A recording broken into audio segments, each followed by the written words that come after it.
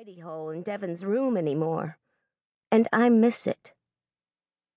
I try to hide in my room and draw, but Dad comes and gets me. There are so many voices in our house, voices from Devon's Boy Scout troop. I recognize their green pants and the nice things they say about Devon. Voices of relatives. Dad introduces me to them. He says, "You remember," and then he says a name. I say, "No," because I don't remember.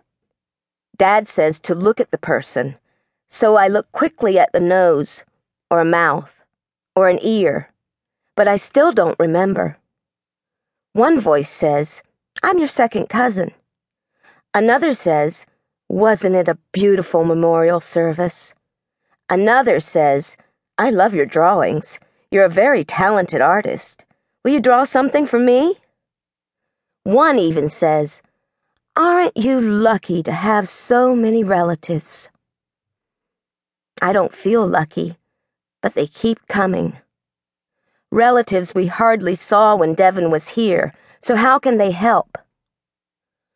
Neighbors like the man who yelled at Devon to get off his lawn, how can he help?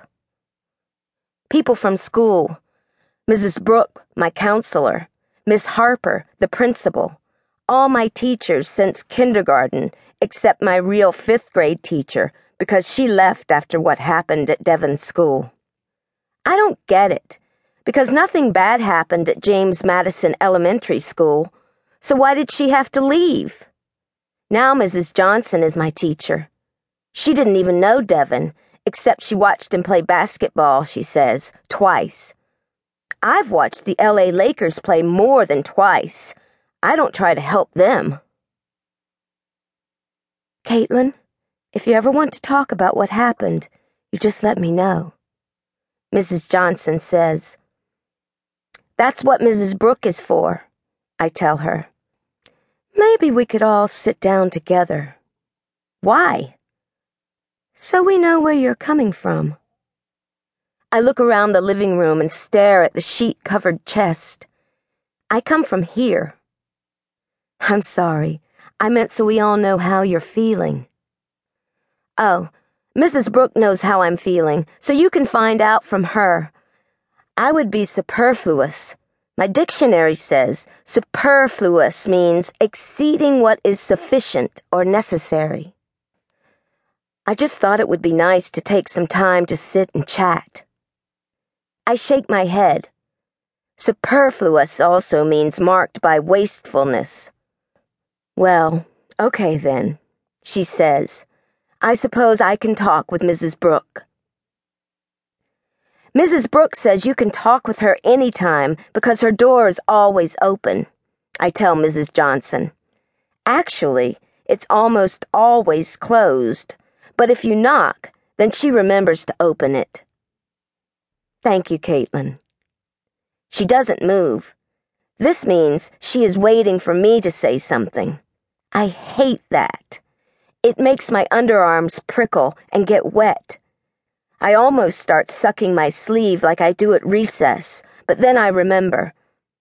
"You're welcome," I say. She moves away. I got it right. I go to the refrigerator and put a smiley face sticker on my chart under Your Manners. 7 more and I get to watch a video.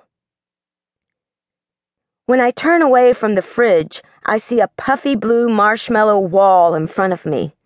It smells of apple cinnamon Pop-Tarts and breathes noisily. It's another neighbor or relative. I don't know which.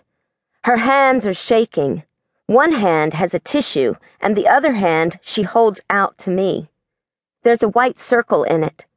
"Would you like this candy?" I don't know.